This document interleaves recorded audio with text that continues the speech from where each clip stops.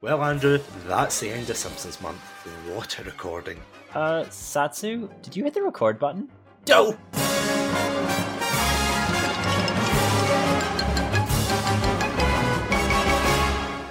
Hello everyone, and welcome to the first episode of Simpsons Month. My name is Satsunami. You may remember me from other productions such as streaming on Twitch, writing a sci-fi book, and starring in the documentary Red Pandas, Friend or Foe. Joining me today is none other than my co-host Reno, Andrew. Andrew, welcome. Is this the way you pictured the podcast was going to go? Yeah, except we're travelling in a van solving mysteries.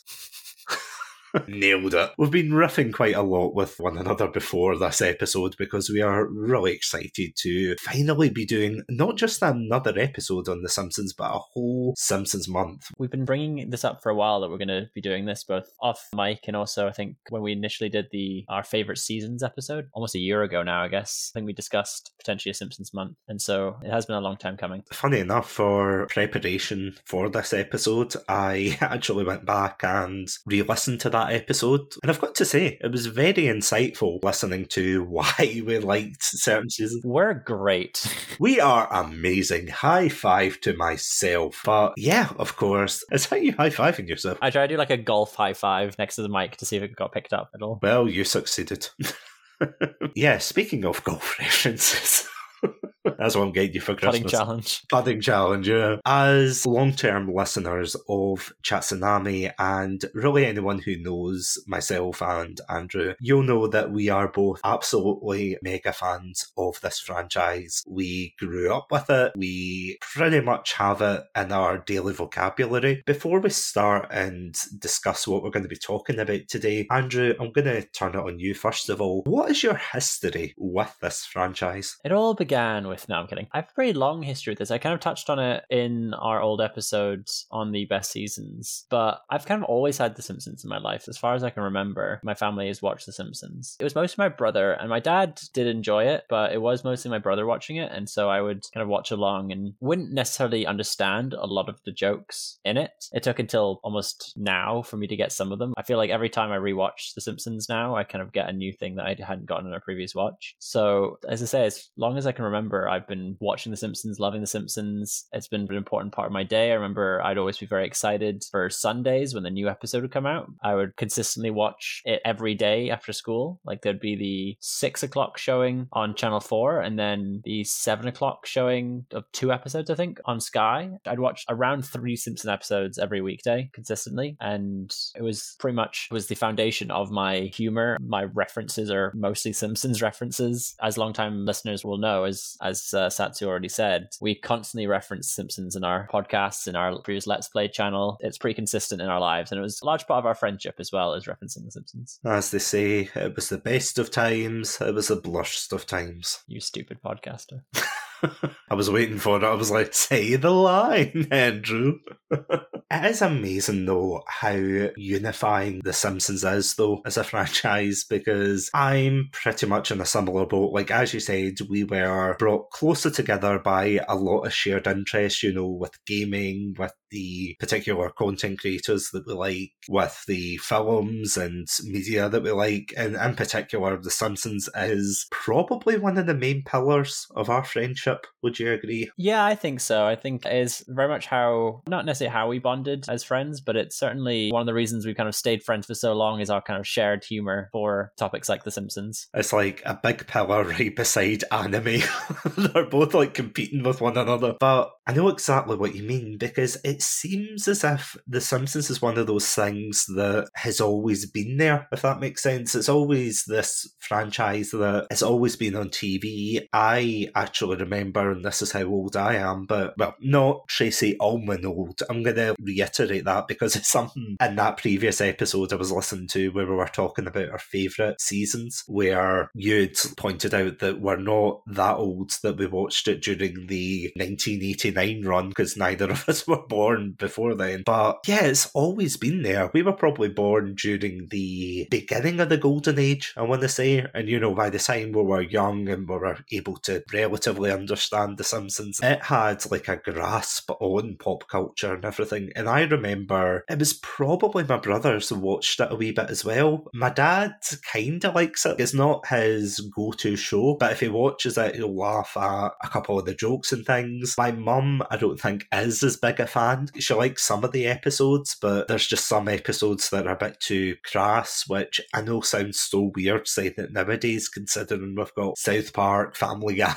those kind of shows that just blow The Simpsons out the water. But yeah, I remember watching this on BBC Two. That's how long ago it was for me. And then, of course, it moved from BBC Two to Channel 4, and I think it's still there to this day. It's also on Sky One, of course, and now it's on Disney Plus, where you can go back. And this episode isn't sponsored by Disney Plus, but if there's anybody listening from Disney, you know where to find us. Give us money, haha! Oh, please! But I remember watching this religiously. I would watch all of the episodes, I would quote it daily, I would buy the video games, like Simpsons Hit and Run, the Simpsons game. I even had Simpsons Wrestling, which was terrible, but, I still had it. Simpsons Road Rage, I was a Simpson head. And I even collected the comics, which, did you know, I actually learned this today, that the comics stopped production in 2018. I'm kind of familiar with that because, to my understanding, a podcast that I've referenced in the past, Talking Simpsons, one of the hosts of that, his wife wrote or did the panels maybe on some of the comics for The Simpsons. So Nina Matamoto, I think is her name. Pretty sure she worked to some extent on those comics. It's one of those things, though, that, when you're really into something and then you just fall out of interest and then you kind of leave it alone for a while and then you look back on it and think, oh, I wonder how that's doing. And then you see like it's been discontinued for years and you're like, oh no, come back. But I mean, I've still got hundreds of comics in my attic just now. I really need to go back and reread them because some of them are fantastic, and then as it went on, much like the show, it kind of got a bit repetitive and tired in some places. But today, this is going to be a celebration of The Simpsons. Today, we are indeed going to be talking about really just the height of The Simpsons. We're going to be talking about Simpsons Mania. We're going to be talking about mainly what made The Simpsons so popular. I feel as if with The Simpsons, and I don't know if you agree, Andrew, but with the discourse around The Simpsons, it seems as if everyone gravitates first of all towards the negative side. Like they talk about how The Simpsons fell, what was its shortcomings, and don't get me wrong, next week we are going to be talking about that and deep diving into it, but do you feel as if a lot of people focus more on that rather than what made the show so good in the first place? Yes, I think because of what The Simpsons legacy became, people did seem to kind of think of it in a negative context. So, like, there's still the love for The Simpsons. You can still see within the public conscience that there is love for The Simpsons, but the first thing that people will go to is, oh, now it sucks though. And that's kind of been the impression from season 13 or 14 onwards, which when you look at, we're now in the 34th season, so there's supposedly been 20 seasons worth of bad Simpsons, far more than what was considered classic Simpsons. I mean, again, I'm not going to get into this in this episode necessarily, but I don't think that it's as bad as some think. But the reputation of the franchise has been sullied by people's impressions of the later seasons. It's something that I didn't think about until actually, of all things, I saw a meme. It was someone saying, let me ask you something. What's a person who's a fan of The Simpsons doing? They are saying that they're a diehard fan of The Simpsons when they hate 75% of the show. It is true. It's not something you really think about, but even if we take generously season 1 all the way to, let's say, being generous, season 12, you've still got a good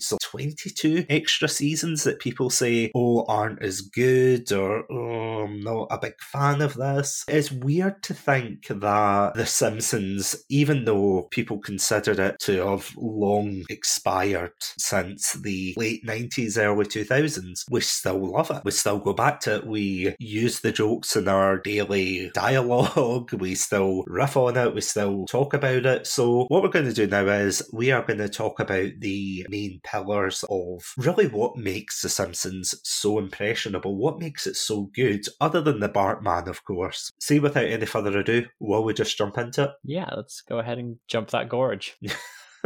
And yeah, we will be right back after I steam these hams. Welcome to Shatsunami, a variety podcast that discusses topics from gaming and films to anime and general interests. Previously on Chatsunami, we've analysed what makes a good horror game, conducted a retrospective on Pierce Brosnan's run as James Bond, and listened to us take deep dives into both the Sonic and Halo franchises. Also, if you're an anime fan, then don't forget to check us out on our sub-series, Chatsunani, where we dive into the world of anime. So far, we've reviewed things like Death Note, Princess Mononoke, and the hit Beyblade series. If that sounds like your cup of tea, then you can check us out on Spotify, iTunes, and all good podcast apps. As always, stay safe, Stay awesome, and most importantly, Stay hydrated.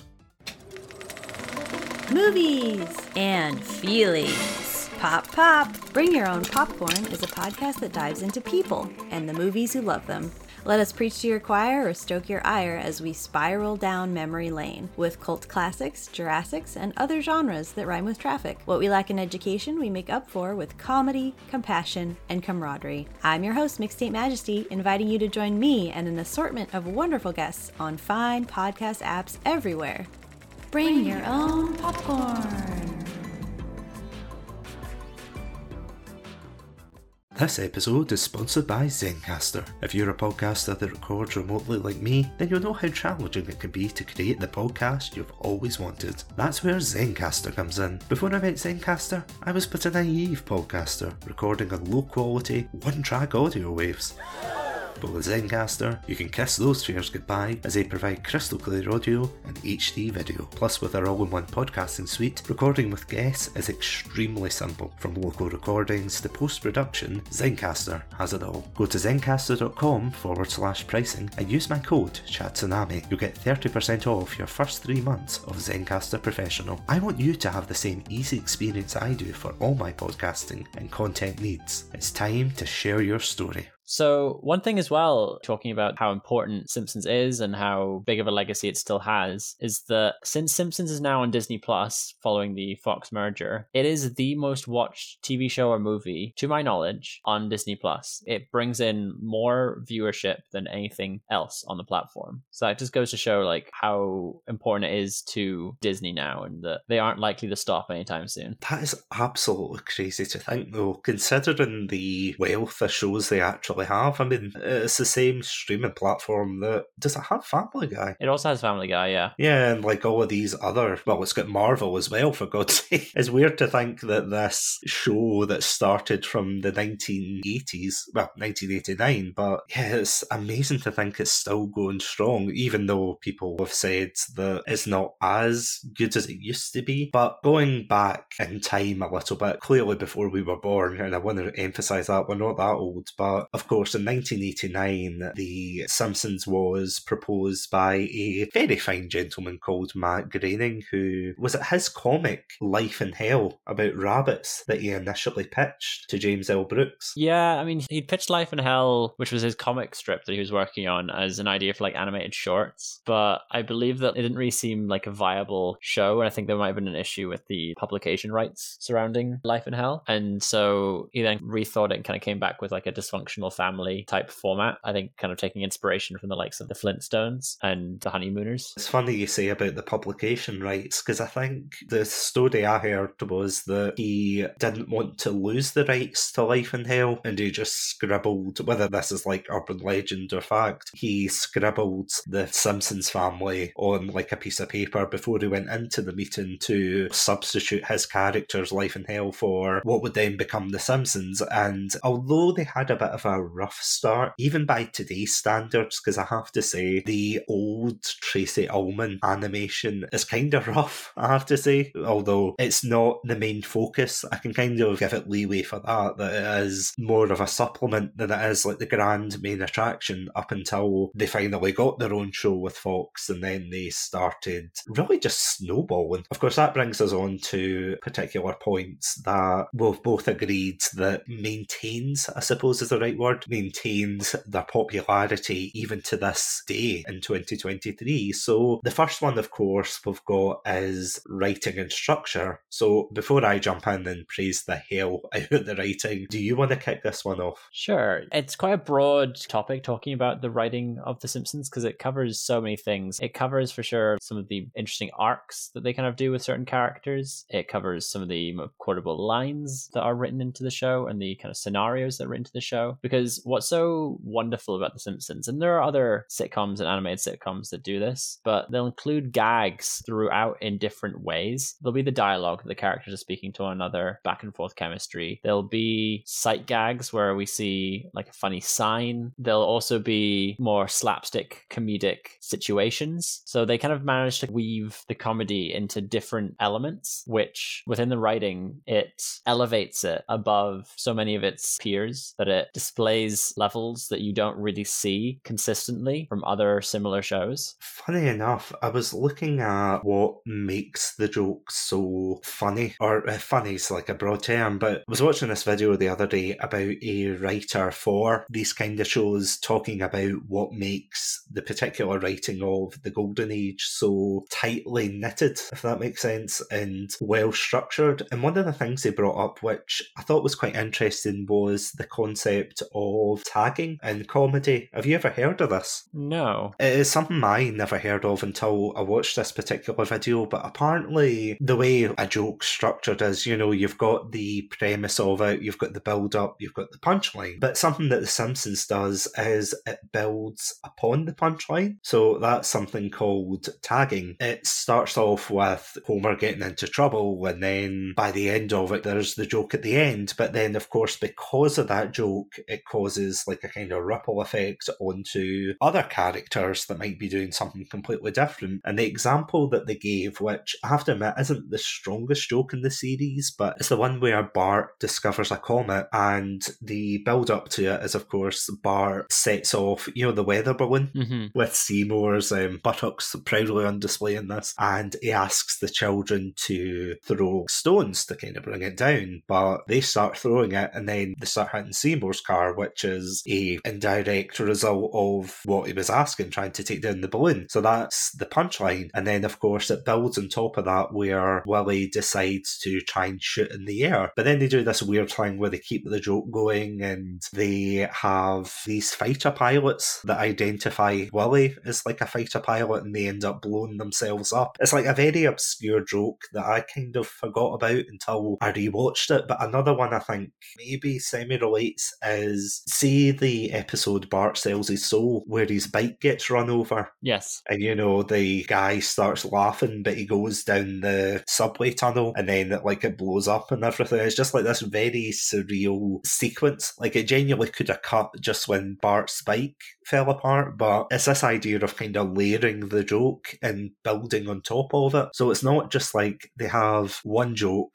they have the premise, the build up, and then they have the punchline, and then they kill it dead. They keep building on top of it, and that is something that I feel as if is quite consistent with the golden age of The Simpsons writing. Yeah, no, I would agree with that for sure, that they're able to fold each joke into each other, that it is consistently kind of moving and evolving each element of its comedy, just within any given scene. That an example I would give is just in Simpsons Tide, one of my favorite episodes, if not my favorite episode, where they're doing the graduation ceremony just towards the ad break, and Homer and the other naval recruits graduate, throw their hats in the air to celebrate. Then it kind of shifts on to the pastry chefs. They all throw their hat into the air, and then it shifts to the World War I recreationists in their German sort of outfits with a spike on their head, and they all throw their hat in the air, and then it turns and the spike faces down and they go, uh-oh, all together. Like, that's just such a silly joke where it's kind of cutting from one thing to another. It works so well for me. The thing about it is, though, there's not only that build up. Again, it's like the montage that he has being in the Naval Reserves, because I did watch this episode before we came on tonight, and it is just such a good episode. It really is. But there's honestly so many. There's like a treasure trove of examples that you can give of these particular jokes. You've got subversive jokes as well, which I think think are hilarious, like the episode where Homer goes to the Duff factory is the moment where he's in the basement and he's told to defeat the spider's curse, simply recite a Bible verse, and he goes to say thou shalt not, and then he just throws a rock at it and it just collapses and then he just runs past it. I think moments like that are just absolutely brilliant, and there's so many writers you could credit. Like, I was looking at the list of writers. You've got Sam Simon, you've got Richard Appel, Appel, apologies. I think he wrote Mother Simpson, which is quite interesting, but I'll get onto that in a later point. But you've got James L. Brooks, you had Conan O'Brien at one point. There's just so many talented writers in this particular period, and it definitely shows their strengths as writers. But going from that, there's another point that's kind of linked to this, and it's the idea of the universal appeal of the show. So this is something I was thinking about the other day when I was thinking about why people hate the show so much, and I won't get into it too much in depth in this episode, but I was thinking about how a lot of the jokes nowadays in modern Simpsons have a very American-centric point of view, and initially I was like, I wonder if that's one of the issues with the show. Is the show going in too much of,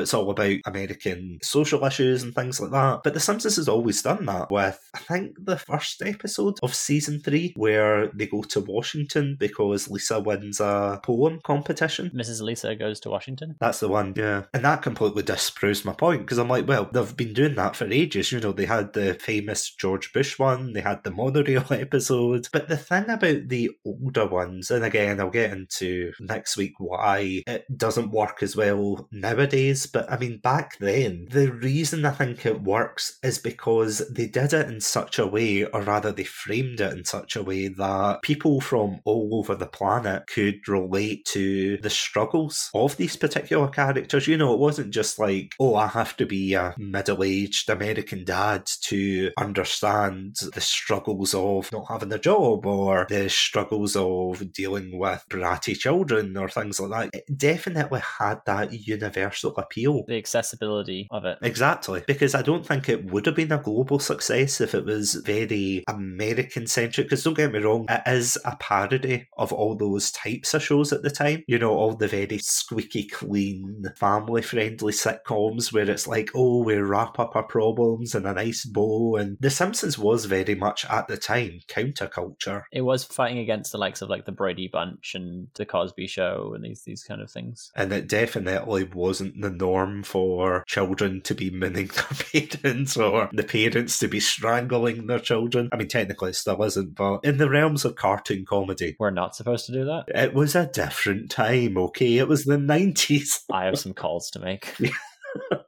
Just stretching my calves. Isometric exercise. Before we go into the next point, though, what are your thoughts about as you said, the accessibility of this show worldwide? I do agree. It certainly is an accessible show. I mean, we're very much evident of that. We do come from the Western world. So, I mean, it's not too dissimilar to how we kind of grew up. Like America and the UK are not as far apart as, say, America and China are, say. There is certainly still interest globally for The Simpsons. It still has that kind of appeal.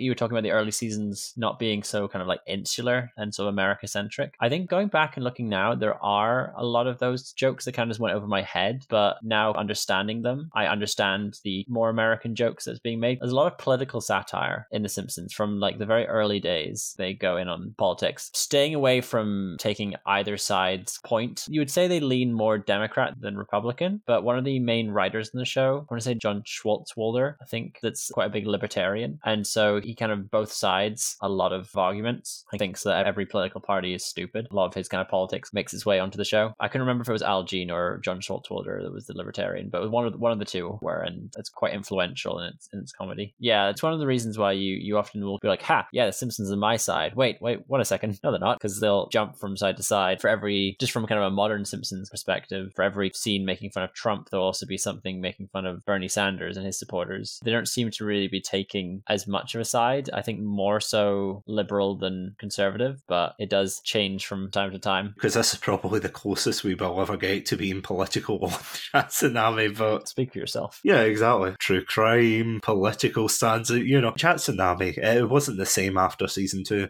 I keep telling you, we have to make bold political statements to get the sponsors in. That's what they want. Controversy.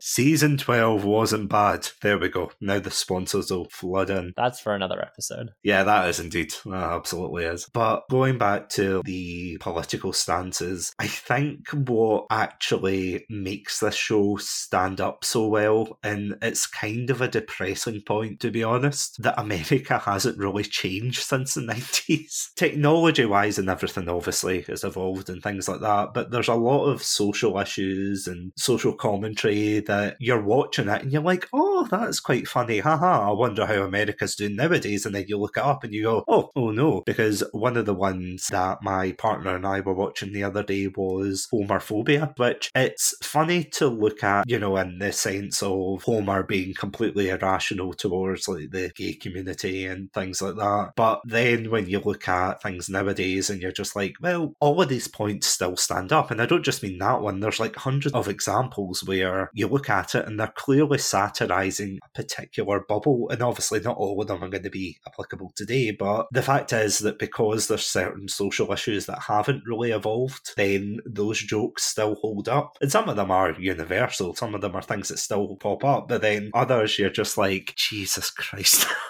Yeah, there are certainly some that don't age particularly well. I mean, I'm not necessarily talking from like the first few seasons kind of thing. My partner and I were watching some season 15 episodes of the day. There's been several episodes in a row where like we look at each other and she just says like, can they do that? And I'm like, it was a different time, 2003. Even when I was watching the film, which came out in 2007, there's some jokes in that where I'm just like, really? This is a bit peculiar, but yeah, no, I know what you mean. That's definitely for next week as well. When we talk about that, but yeah, there's just some issues that definitely, I hate to say hold up because you would think things would have changed, but speaking of cameos of social issues, one of the other things that we both agreed on was the use of guest stars. So this has been quite a controversial issue in the realm of The Simpsons, because nowadays it seems as if a lot of celebrities who go on, they just kind of want another notch on the belt to be like, oh, look, I've been in The Simpsons as myself. There's the infamous Lady Gaga episode. There's the terrible Tony Hawk episode where it's literally just Tony Hawk. There's Elon Musk. Elon Musk was a particularly dark episode. They were just falling over each other to just praise him. And I was going to say something a lot more grotesque, but they went head and shoulders to kiss his feet and just talk about how great he is, which I think kind of falls back on maybe, I don't know if John Schwartzwalder was kind of having an influence there, but I mean, he might have had some interest in having a fellow politically leaning compatriot on the show. Again, this is something that I thought, okay, I've nailed this issue down. This has to be something that old Simpsons never did, but new Simpsons did, in the sense that they never made them characters as much in the new ones. And while that is kind of prevalent for a lot of it, there is an episode, weirdly enough, it's Daniel Radcliffe, of all people, who plays like a boy that befriends Bart into joining a falconry club or something. It's a really weird episode. It's not great, but again, they've put Daniel Radcliffe as a character. They've not just said, oh, here's Daniel Radcliffe, as opposed to that terrible episode with J.K. Rowling. Yeah, they go to London. It's one of my least favourite episodes, but without, again, we'll get into it next week, but the way they treated the celebrities there, where they're just like, oh, look, it's former Prime Minister Tony Blair. Oh, look, it's Ian McKellen, J.K. Rowling. There was no cleverness. I'm pretty sure that Tony Blair was still the Prime Minister at that point, so I think that they just got the Prime Minister to come on to The Simpsons, which is just such a weird thing to do. What was Tony Blair doing? For legal reasons, I'm going to avoid that question, because otherwise we will be going down a rabbit hole. I suppose it's better that he was doing that rather than...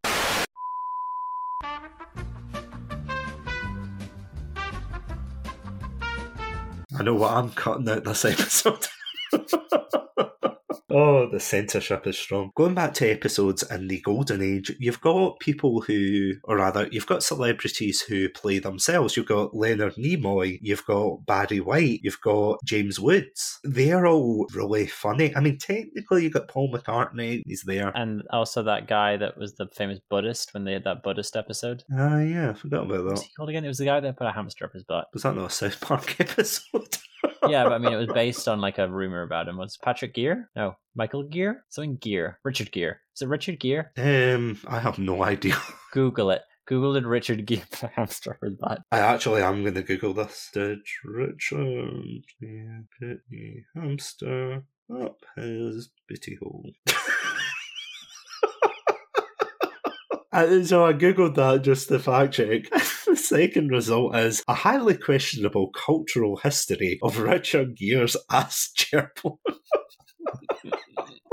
Oh my god, that's so funny. Someone had to write ass gerbil. Oh, that's hilarious. I'm bringing this back to The Simpsons, apologies. But you had celebrities that played themselves and they were absolutely hilarious. Getting to a topic that we didn't really intend to get into in this episode, but just what then is the difference? Because that's quite an interesting point that I kind of attributed like, oh, in the good Simpsons, they would have the famous guest stars come in and voice characters that weren't just themselves, and that was much more interesting. But then I can also think about some classic episodes where they have just guest stars just playing themselves in the show, and they don't really treat them any differently to how they do in the later seasons. It's still like, oh look, it's Richard Gere, famous Buddhist, and like, how's that really any different to like, oh look, it's Prime Minister Tony Blair? Do you think that there is a distinction between how they deal with it? I think for the most part, and again, it's a very blurred line, you're completely right, but one of the ones I was kind of thinking of there was when they got Leonard Nimoy into the monorail episode. Yeah, for sure. He does nothing in that episode, he's just there, but he has that amazing line. Or did he? And then he just beams up. See, that line is so memorable. And the other line when he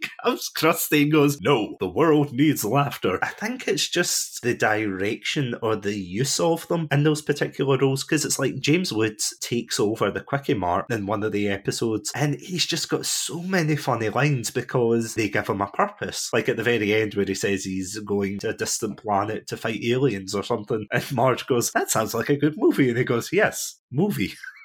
It's such a funny line, and I think it's because they give them things to do. It's not just like the Elon Musk episode where they kiss his butt, or the Lady Gaga episode where they kiss her butt, or, you know, there's a lot of butt kissing. That is a fantastic point, just that the use of the characters is different. They still introduce them in a very similar way, but they are able to utilize them in a way that isn't so protective, I guess, of that celebrity's image. I'm going to go on record. James Woods is an awful person, but they are able to sort of have a bit of fun with him in that episode. And likewise with Leonard Nimoy. Whereas, as you were saying, they're walking on eggshells around a lot of the celebrity appearances in later seasons. That they aren't able to really do anything fun or interesting. A good example is Homer at the Bat, where they have, not really relevant to us, not really knowing much about baseball, particularly 90s baseball, but you have all these baseball stars in there. And so many of them were down to have their likeness put into sort of ridiculous situations, and one of them straight up dies. But there was actually one scene that was cut and changed because it featured one of the baseball players in a hot tub with Mrs. Krabappel and another female character, and the baseball player's wife vetoed the scene. So there is still some people who are protective of it, but I guess it does seem like there was less eggshells being avoided with some of the earlier seasons. Because, I mean, even with the less favourable episodes, like one of the ones I'm thinking of is the parody of The Bodyguard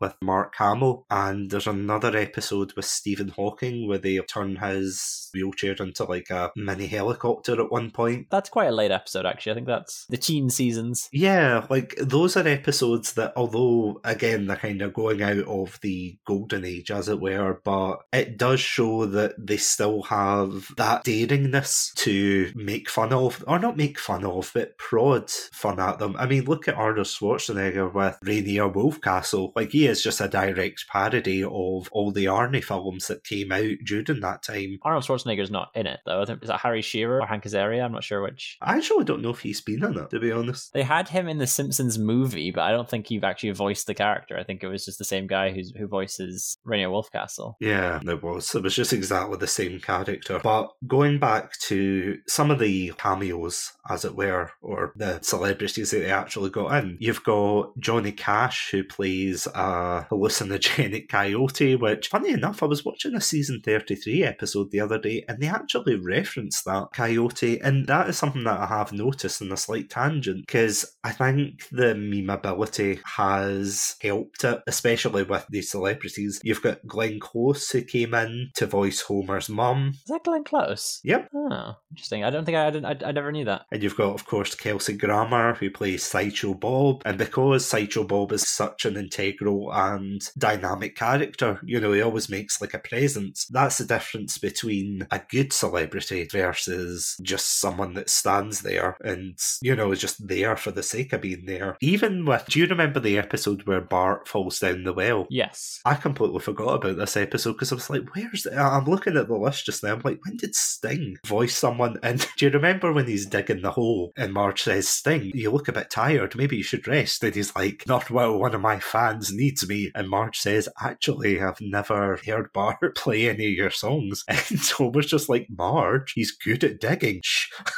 It's just, again, it's like it's prodding fun at the guest stars. So that, of course, leads us on to a point that I very firmly believe in that makes this show so memorable today, and that is the emotional core of the Golden Age. So don't get me wrong, there are some emotional episodes in the very later seasons, but personally, I don't think it holds a candle compared to these particular episodes. And to list off a few off the top of my head, you've got Bart Gets an F, the one where Bart breaks down because he realises he's not as academically minded as everyone else, he can't concentrate. You've got Lisa's Substitute, again, Lisa's trying to find comfort in this substitute teacher who almost becomes like a pseudo-parental figure. And Maggie Makes 3, that's the one where Homer has that big poster at the end, do it for her. Mother Simpson, I've raved about that episode so many times, but again, it's such an emotionally tugging episode, especially when you get to the very end and you allow it to kind of ruminate in your mind. You've got One Fish, Two Fish, Blowfish, Bluefish, which is the one, I'm sure, where Homer nearly dies because of fugu. Remember the poisonous blowfish? And that episode stuck with me for the longest time. I don't know about you, but that was really hard hitting. That's the one where he thinks he's eaten a particularly poisoned fish, and he basically creates a bucket list and spends his last days with his family. And then, of course, you've got another one, Marge Not Be Proud, where Marge suddenly realises that she can't police Bart's behaviour after he tries to steal a game, so she becomes very cold and distant and just almost gives up on him. And it's something that when you're watching it, because it's something you brought up earlier, that when you're watching it when you're younger or a child, you don't really get these themes as much, whereas when you get older and you get a bit more life experience, you start to think, Jesus, this really hits hard. This is like a very serious issue they're talking about and things, but I feel as if for the Golden Age in particular, this is something that they did really well. But what are your thoughts on it? Yeah, I think it's a very crucial part of The Simpsons' longevity that they're able to both hold the funny stick and also a box of tissues in the other hand, that they're so capable of writing storylines that kind of tug at the heartstrings. You've listed off a whole bunch there. I can list off a lot more. That I think particularly scenes and episodes in which we see a conflict resolution. You can sort of quote like Lisa on Ice, when Bart and Lisa are in opposing hockey teams and they kind of come together at the end of the episode and sort of embrace and remember their siblings, and they see this little like montage of them kind of growing up together and supporting each other. There's other great times with Lisa and coming to terms with the death of Bleeding Gums Murphy, and from some more modern episodes, Mrs. Krabappel's death. sort of dealing with the death of her was very interesting and dealt with in a very somber, and it was well done the way it was done. It was a very appropriate way. You've mentioned about Lisa's substitute, you've mentioned about And Maggie Makes Three. There's so much there within the show that really gets to you on an emotional level. Homer's relationship with his mother, Homer's relationship with his father, the Simpsons just as a family, and they're resolving conflict with each other and just supporting each other always gets you. There's so much there. Even like the more comedic episodes, there'll often be kind of a scene that is just so lovely, like Homer talking to Lisa at her wedding in the future to console her after, or just reminding her of who she is and how he'll support her in this marriage, that he's proud of her. That's just kind of a few examples I can think of. It's such a crucial element of the show that they are able to weave in such emotional storylines into a very silly show. Because the thing is, with The Simpsons, at least back in the 90s and the early 2000s, mainly the 90s I would say, but the main thing about it was you had very prominent political figures like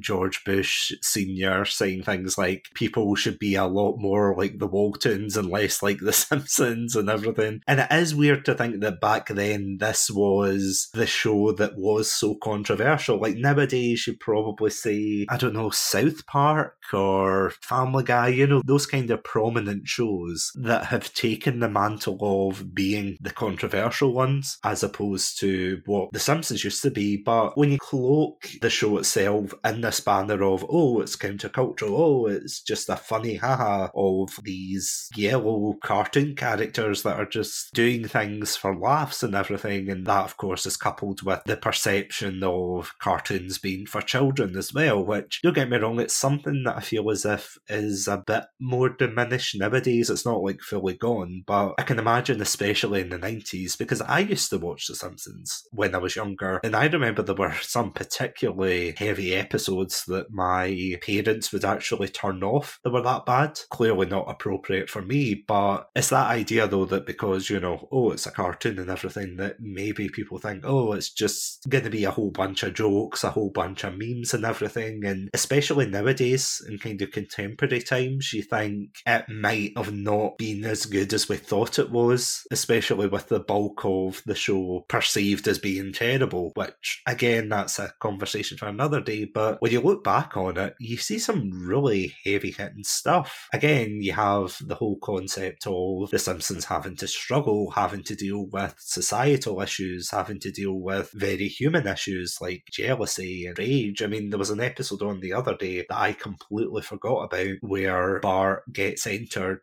into a putting competition against Rod Flanders. Homer gets so angry at Flanders' success that he bets that he'll mow the lawn in his wife's Sunday best and vice versa. In the end, they both decide to pull out the tournament, so they both have to do that. The other episode, again, it's a Flanders-centric episode with the Leftorium, where Flanders gets a left-handed centric shop and it goes out of business because Homer doesn't help him. And, you know, there's so many moments that are comical, but there is that emotional core that runs through it. And eventually, you know, it's kind of a parody of It's a Wonderful Life by the end of it, that they all band together and help him. And, you know, it's like a very nice ending that they wrap a bow around. But that is something that I think sticks with people. Beyond the jokes and everything, it's a show that makes you care. And that kind of brings me on to the penultimate point that we've got here, that of course being the characterization of the characters. And there's been arguments in the past that the characters aren't what they used to be. In the words of that geriatric character, you know, that drops his trousers and goes, ain't what they used to be, ain't what they used to be. And I don't know why that was the first thought I thought of when I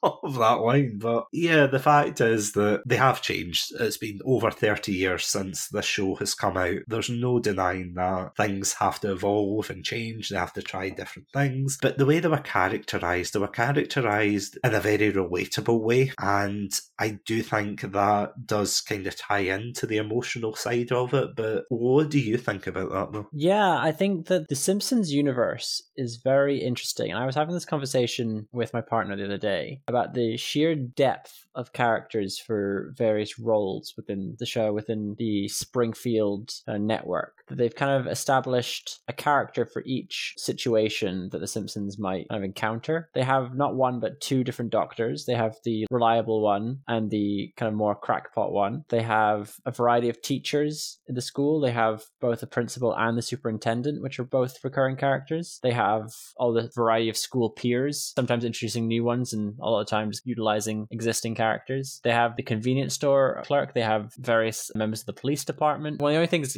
we don't really have like a consistent character for is the mailman, because we were watching Bob's Burgers at the time and there is like a recurring mailman character. And I was saying how like interesting it is that the Bob's Burgers world, while still quite fleshed out, isn't nearly as fleshed out as the Simpsons, and yet they have a mailman character, which the Simpsons don't really have. Unless I'm forgetting one and then you're gonna correct me that there is some Joe the mailman or something like that. No, I feel as if the mailman character's one of those generic background characters, the same as the squeaky voiced teenager and the A guy. I don't know what he's called, but yeah. I think he's called like the wise cracking something. I can't remember his name now, but he's sometimes like a UPS style like delivery person, not like the US mail person, but more so private deliveries. So I guess there's kind of someone that fits that role, but not really. You also do have, as you kind of mentioned, that some of the characters will be deployed across a range of different roles, like Lindsay Nagel, who's like the businesswoman, and she'll be an insert for any time you kind of need a uptight businesswoman character. Or until his unfortunate passing, you had Lionel Hutz, who was at times a lawyer and then also fill into certain other roles, like a real estate agent. I think he's been in other jobs around town as well. Because, I mean, Phil Hartman also does Troy McClure as well. Yes, of course. But yeah, there seems to be a lot of doubling up for these extra characters, which is really quite a strange thing. You're completely right, considering there is just this fleshed out world of The Simpsons. You know, you've got entertainers, as you said, you've got the doctors, you've got teachers, and yeah, you've just got so many that cover a broad range of careers. You've got the policemen, of course, as well, and the fact that certain roles aren't really filled out. Yeah, it's quite interesting that over 30 years, unless there's like a recent episode, because I'm looking it up just now just to make sure that I'm not forgetting anybody, but I mean, even the mailman, you're right, there's like 50 different types of mailman here. And again, you've got the same for the squeaky voiced teen, where you've got the retail roles, the fast food roles, those kind of perceived menial roles that they just shove the teenager who's just earning a couple extra bucks a week. Yeah, it's quite strange in that way. It comes back full circle. I've just looked up the mailman on the Simpsons wiki, and so there's two kind of iconic mailman scenes, and the mailman is like unnamed, but there's the scene where Marge runs over him with her car. She has like a fear of coming outdoors, so she stays inside while he's like crushed, and she's like apologizing to him. And then in the Elon Musk episode, Elon Musk crushes the mailman again, breaking his leg, but the mailman then calls his wife for like, oh my god, Elon Musk crushed my leg, I'm so lucky, kind of thing. So it kind of comes back full circle to bleep me here, the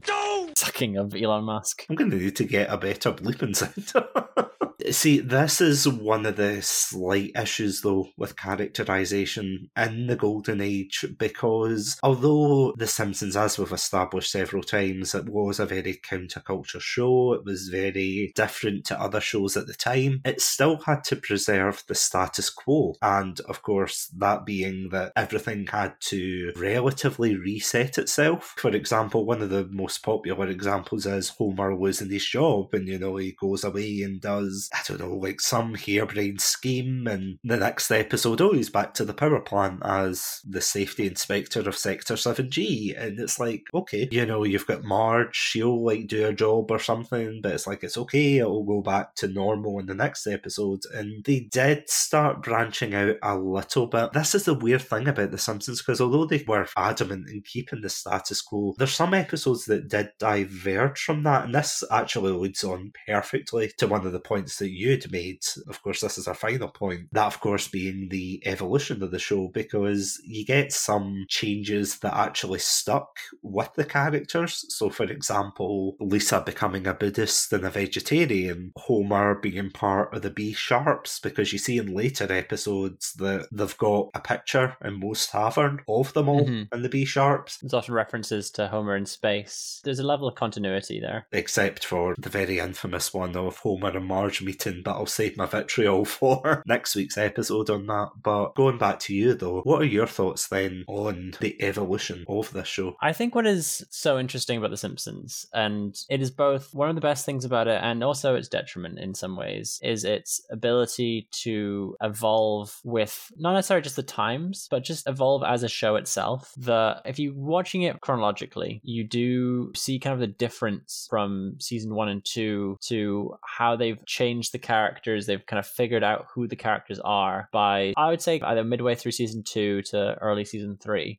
This format is kind of being more established, and the actions of various characters are being more established. Someone like Ralph Wiggum in the earlier seasons was still just one of the school chums in Lisa or Bart's class. I can't remember which he is in. And it isn't until probably season 4, maybe 5, that we establish him as being more of a, I say simpleton, don't know if that's necessarily the correct word, but a challenged individual. Sorry, just to quickly jump in, there's that weird scene in that episode with Lisa's pony. Do you remember that? Yeah, where I think Milhouse and Ralph are next to each other, and Ralph says like a line that you wouldn't expect him as a character to say. Yeah, he says it in a kind of raspy voice. He goes, "Yes, but what man could tame her?" or something like that. And it's like, whoa, what the... It's like expecting Homer, you know that episode where he gets baptised and he's like, "Oh, Bartholomew, I feel like," and he comes away with the religious dialogue, and Flanders is like, "What did you say?" I said, "Shut your face, Flanders." It's exactly like that. You definitely wouldn't be able to expect that. No, there's certainly an evolution, both from a character perspective, from character to character, and also from the show and its comedy, which is to be expected when you're kind of going through as many writers and showrunners as The Simpsons has had. Josh Weinstein and Bill Oakley kind of run is one of the more better known runs from showrunners, that they had a very key period in The Simpsons as a show. I think they ran like seasons 4 to like 7 or something like that, which includes some of our personal favorites. I know that yours and my favorite seasons are within that kind of run. I know they didn't write every episode within those runs, but they certainly had an influence in the writer's room with many of them. The tone of the show shifts over time, that you see some things like the sight gags on signs are more prevalent in some seasons than others. Sometimes it's subverted humor is more prevalent in certain seasons than other. Particularly, I think I'd say seasons like 9 till 12 is particularly prevalent for its subvertive humor. And then you have, I can't necessarily break down the season that like after the mid-teen seasons as to what necessarily their structure and tone and the evolution of them are, but that might be something that we dive a little bit more into next week. But just that there is, particularly within what we know as the golden age of The Simpsons, that the reason that those seasons are so interesting is that there is a level of evolution in the show that keeps it fresh, and I think that's very important for a show, and certainly helped with its longevity. Again, it is something that has happened, and it's an inevitability for any show. I mean, if Chatsunami lasts nearly as long as The Simpsons, it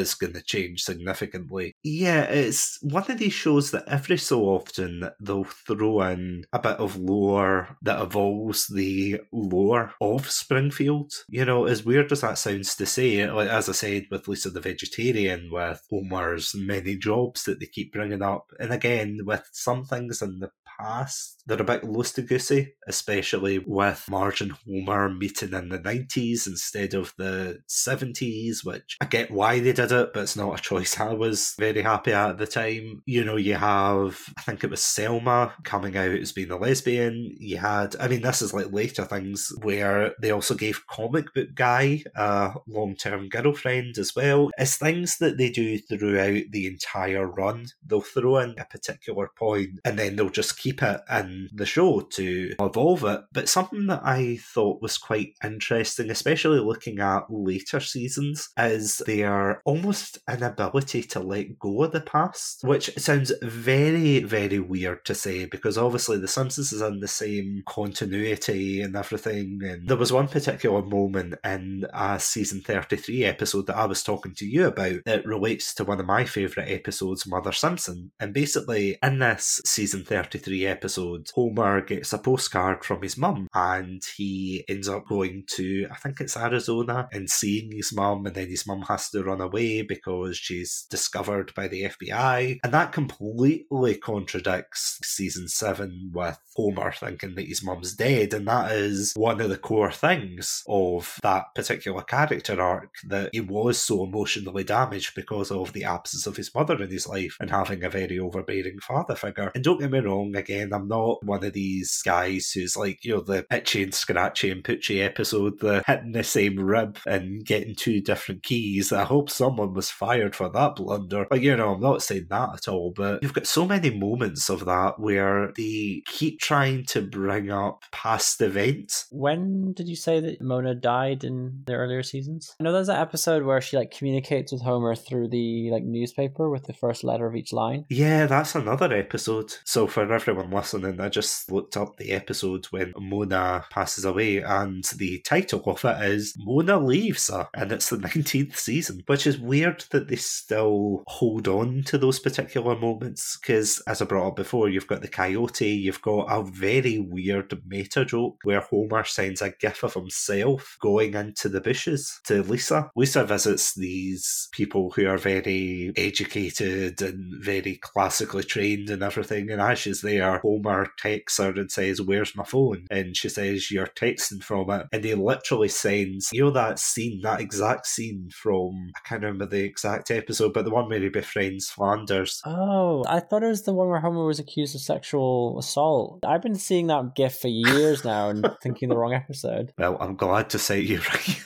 I guess.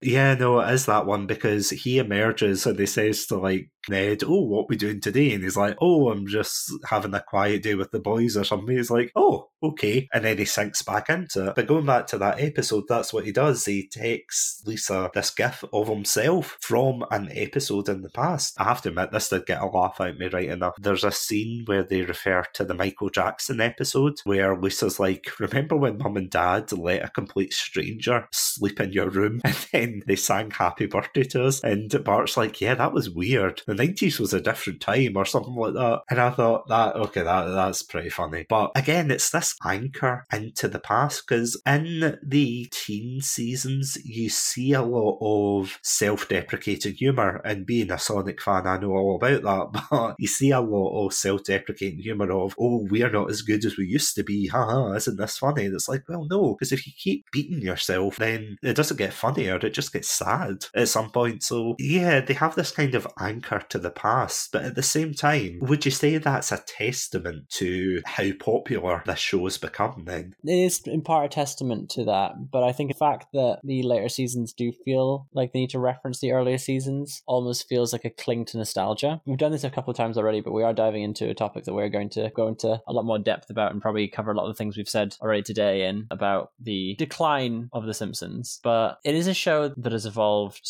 and kept up to an extent with the times, for better or worse, that you'll have a scene where they're doing the Harlem Shake or flossing or referencing Marvel movies, that you have characters that were once Vietnam veterans that now it makes no sense for them to have been Vietnam veterans given the timeline. And it's a very tricky one to walk on, that you're not aging these characters in any way, but the world around them is changing. So how do you get someone like Bart, who's very much a character of the 90s, of the late 80s, early 90s, how do you represent him in a way that young people today will still be able to relate to? And it was interesting, I was listening to an episode on a podcast analyzing the character of Otto and how deep-rooted that character is in the early 90s, and how they don't really use him very much anymore. There has not been any Otto-centric episodes after the Otto show, which was quite an early season. I don't know if you remember that one, where Otto comes to live with them. Yeah. He's like a punk, headbanger kind of character, and the way they kind of utilize him in more modern episodes is the stoner character, and that's the only place that they can kind of fit him in, because the kind of music scene that Otto is interested in isn't really prevalent anymore. The character of Otto was supposed to kind of be advice figure to Bart, that Bart could go and speak to him and relate to him. He was the only adult that Bart could go and speak to and get advice from, and then that character slowly phased out of being able to do that and didn't really exist anymore. Well, I mean, if you think that's bad, you should see what they did to Mayor Quimby. I mean, he was dated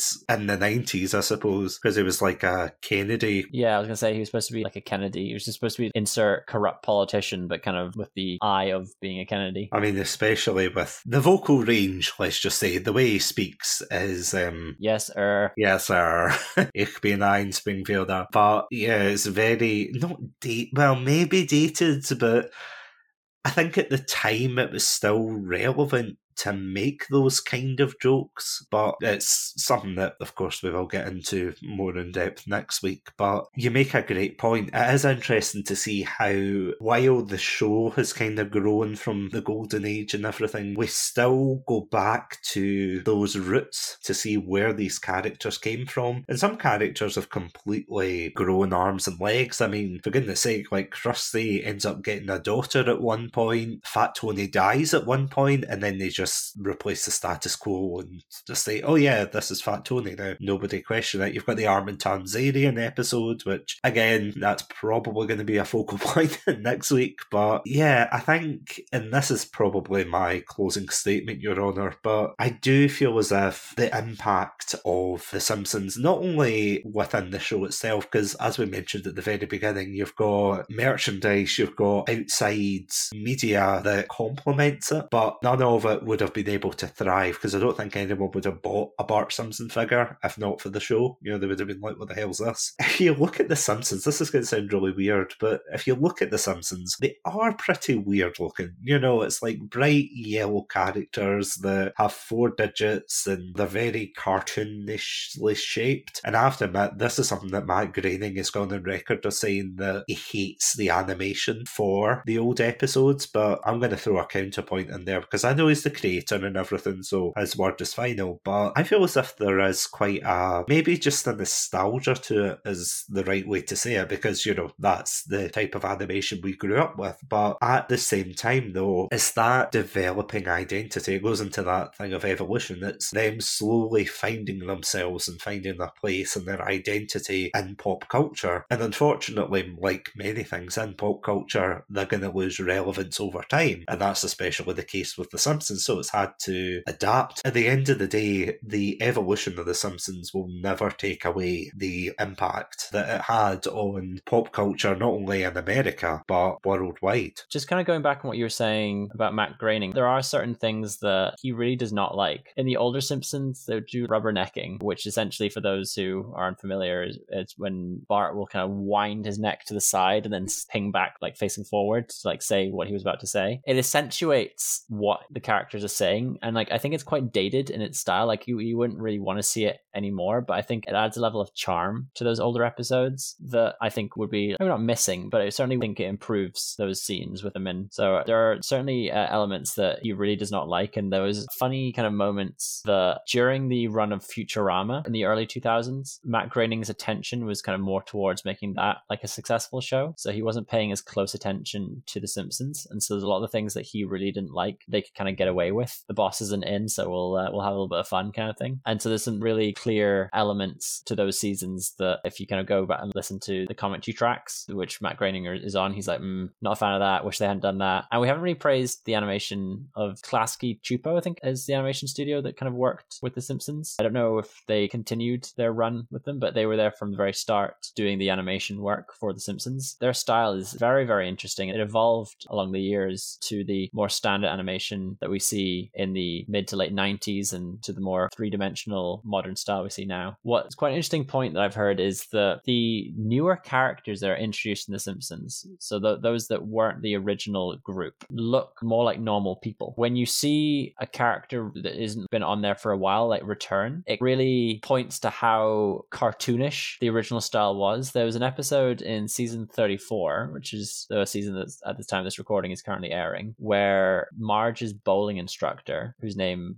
escapes me right now, he returns and his head is gigantic. His nose is like really bulbous, but that's like how the characters looked in those seasons. That is kind of like a standard season 1, season 2 looking character. And when he kind of comes back after 30 years of not being on the show, you really take a step back and like, whoa, he looks so out of place, even though we're seeing all of our characters, The Simpsons and the ensemble Springfield cast, that also look like that. But because any kind of character that we've not been conditioned to seeing frequently, it stands out more, I think. What you were saying there about Matt Groening absolutely hating certain characters and, you know, the designs and things of the earlier series, like, first of all, I do think that maybe season 3 onwards is when they did start to find their footing. Yeah, it did remind me of a particular video I saw from a YouTuber called Kid Leaves Dupe, I think is the name, and it's a video titled The Simpsons No-No Sheets, and it basically stems from Matt Groening's desire for more consistency in the animation, and one of the main things that they bring up is and I don't know if you remember this, there is a particular set of characters who appear only in the opening of, I think, season 1, and they're waiting at a bus stop, but you never see them beyond that. They're not in the background or anything, they're just like a random set of characters, and they don't really ascribe to the newer designs. Things like they don't want people with similar haircuts to Bart, for example, and they don't want the big wide eyes or anything, or narrow eyes that don't conform to the way that they want them drawn from now on. And it's an absolutely fascinating video. You know, it talks about, in particular, just the details and the body structure, the facial structure, the way they're animated and things. And there has definitely been, again, using that word evolution, there has been that. But it is a shame in a way that, although granted, the animation for the later seasons are a lot better. Like, I'm not going to sit here and say, oh, the older ones were better on a technical level, because it definitely seems as if they are better now.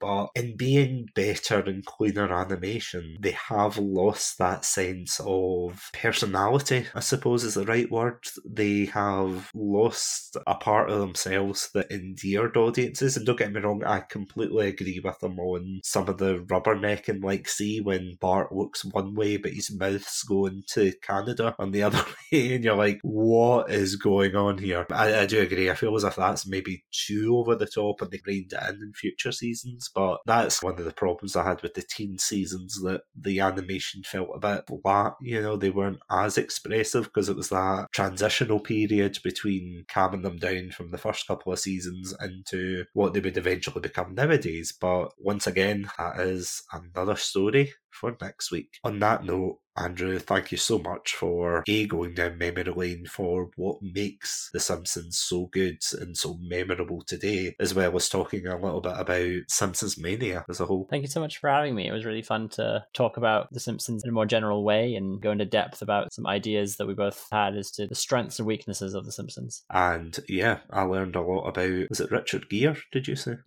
Yeah. I learned a lot about him and his anthropological exploits. That's all I'll say. On that note, thank you all so much for listening to this episode today. Next week, we are indeed going to be talking about the decline of The Simpsons, the downfall. That'll be a really interesting episode, I think, for us to discuss, because we've brought up a lot of very interesting points about what we initially thought would have been the downfall, but as we've discovered there, you know, it applies to the golden age as well. So it'll be fun to go back and reevaluate our stances on what actually made The Simpsons fall from grace. But before we wrap up, if you want to listen to more of our episodes, including our very fantastic episodes on what our favourite seasons of The Simpsons were, then you can check that out on all good podcast apps, as well as our website, podpage.com/chatsunami. I also want to thank our patrons of this episode, Robotic Battle Toaster and Sonia. Thank you so much for supporting the channel. But if you'd like to check out what goodies they have access to for being Pandalorian patrons, then you can check out exclusive episodes and content at patreon.com/chatsunami. But until then, stay safe, stay awesome, and most importantly, let's get some chocolate frosty milkshakes.